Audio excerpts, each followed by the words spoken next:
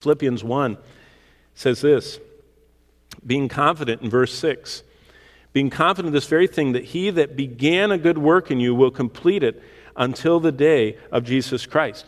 The good work began the instant of our redemption, of our purchase out of this slave market of sin. As he opened the doors, as we were freed and came out, we began that life of the good work that he had prepared for us. And we're confident of this, Philippians 1:6 says, that he who began that good work in us will complete it until the day of Jesus Christ, until the day that we're, like the majority of the church right now is, before his presence in heaven. He's going to complete what he begins in us. So the lesson is this: because Christ bought me in redemption, God will finish what he started in me. He'll finish it. That's why Jesus said last week, we were looking, he says, as many as I love, I rebuke and chasten. You know what that's all about? When he lets us out of the slave market of sin, when we go back into that slave market, he rebukes us, he chastens us, he spanks us and says, you don't belong in there. Get out. Don't act like an unbeliever. He says, what I began in you, I'm going to finish.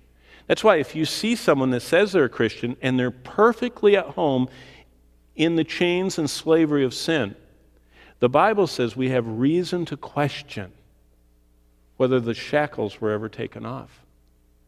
Because if they're comfortable around lost people, if they act like a lost person, if they seem to be comfortable under the dominion of the enemy of the cross, of the devil, and indebted to him through enslavement and sin, Jesus said, I don't leave mine there. I rebuke them. I chasten them. I will finish what I began in them.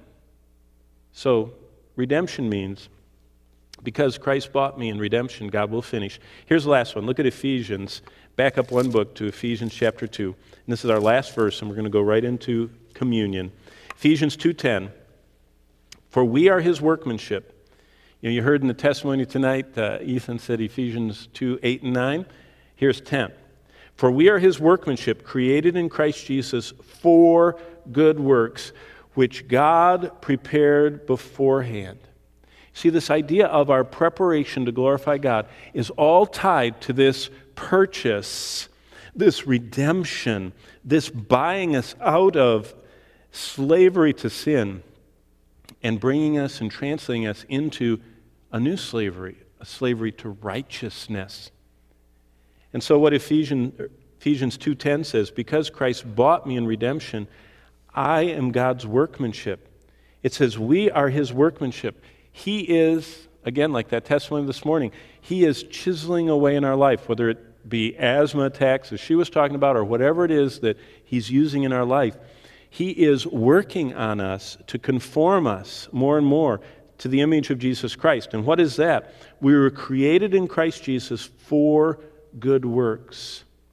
God prepared us beforehand to walk in them. So, tonight, just before communion, we confess the wonder of our redemption.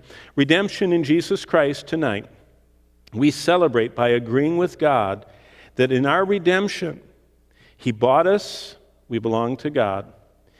He bought us so he can complete what he began in us. And he bought us so that we can be his workmanship, created for good works.